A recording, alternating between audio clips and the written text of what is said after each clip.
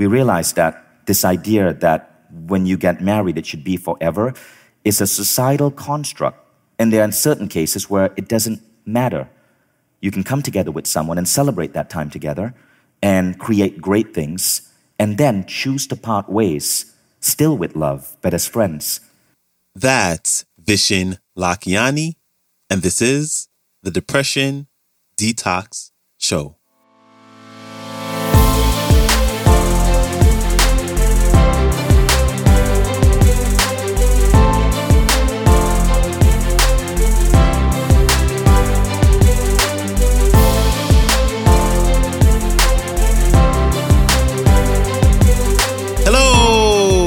And welcome back to the Depression Detox Show, where we share ideas and stories to change your relationship with depression.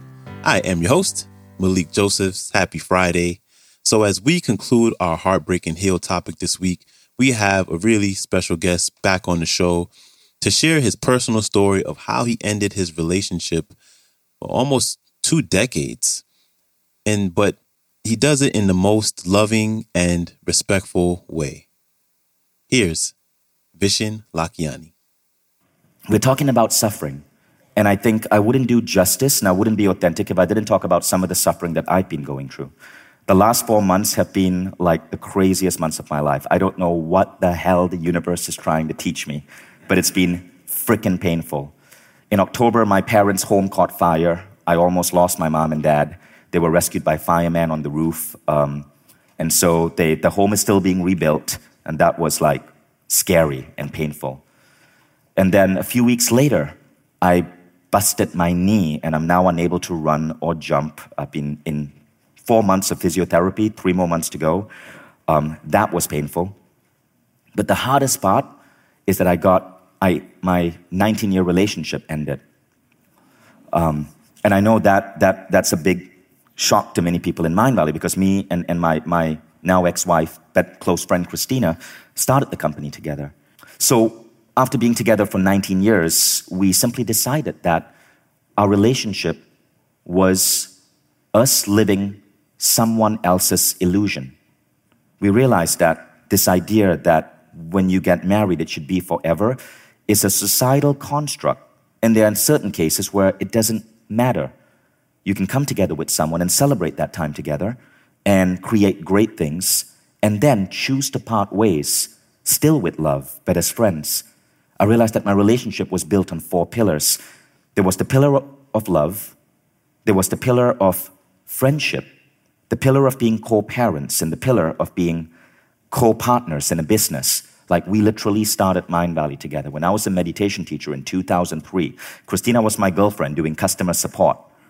And we started this company together. It was the 2 of us. And so we had those 4 pillars. But after 19 years being together, and we celebrate those 19 years, we found that the pillar of love wasn't solid anymore. And we had tried to mend it. It turned out it wasn't meant to be.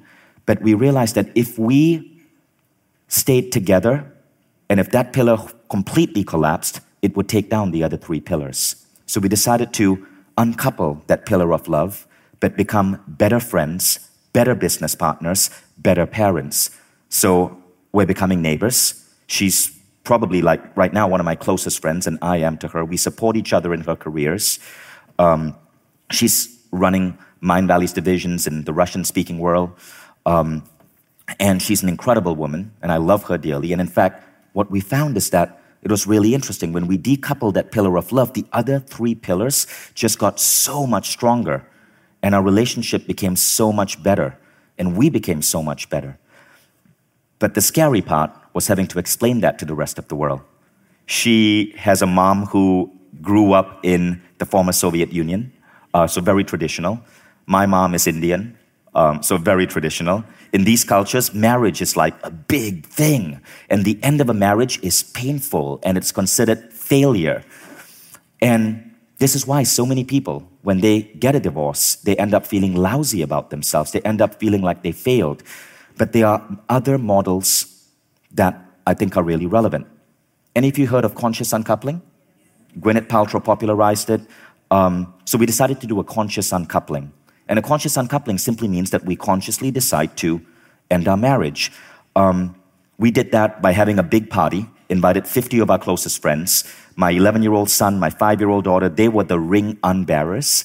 So we took off our ring, gave it to my son. He put it in a velvet bag. I keep that ring. It's a prized possession. And we did it with joy. I wanted my kids to see people lit up and celebrating and happy. And my mom was there. It was harder for her. She was crying. But I wanted her to see that among my friends, which is a different generation, it's okay. And it doesn't mean that I failed or that she's failed or that the family has failed, but that this is part of life. And I value Christina because we built so much together. So I wanted to share that with you guys. And interestingly enough, Catherine Woodward Thomas, who wrote Conscious Uncoupling, is right here in the front row. Catherine, would you stand, please? Yeah. I just want to say, Catherine, Conscious Uncoupling is an incredible book. After I read it, I passed it on to many friends of mine who had ended relationships 5, 10 years ago. And what they realized is that the relationships had ended badly and they were still holding on to pain. And this pain was affecting their future relationships.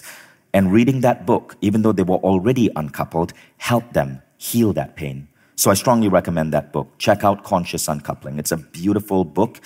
And it gives you a new model for understanding love and understanding the world. So when me and Christina knew that we were going to uncouple, and we decided that we were going to celebrate one last Valentine's Day together.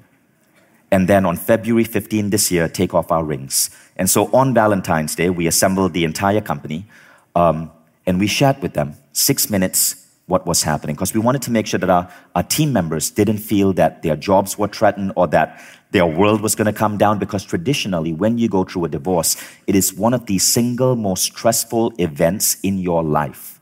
It is so stressful that people break down, they're unable to work. CEOs suddenly are no longer able to function at their job, and we wanted them to know that this was okay and we're doing a new model.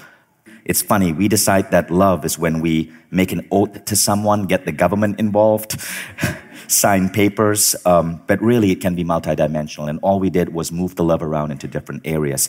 But those two rules have helped me even as I went through this form of suffering.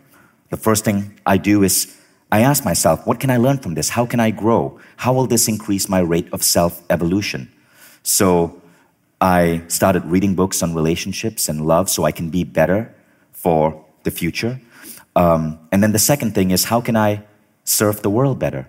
To get my mind off what might sometimes be pain, I think about how can I make other people happy? While I'm working on my growth, how can I serve the world? Big thanks to Vishen Lakhiani. You can connect with him by visiting his website, vishen.com. Follow him on Instagram at Vishen, and check out his latest New York Times best-selling book entitled The Code of the Extraordinary Mind, 10 Unconventional Laws to Redefine Your Life and Succeed on Your Own Terms. Everything I mentioned, along with the link to the entire talk, will be in the show description. And lastly, when you get a chance, please follow the show on Spotify podcast, share it, or subscribe wherever you listen to your favorite podcast. And that is a wrap for me. I hope you all have an amazing weekend, and I will see you back here Monday. So, until then, stay strong. Later.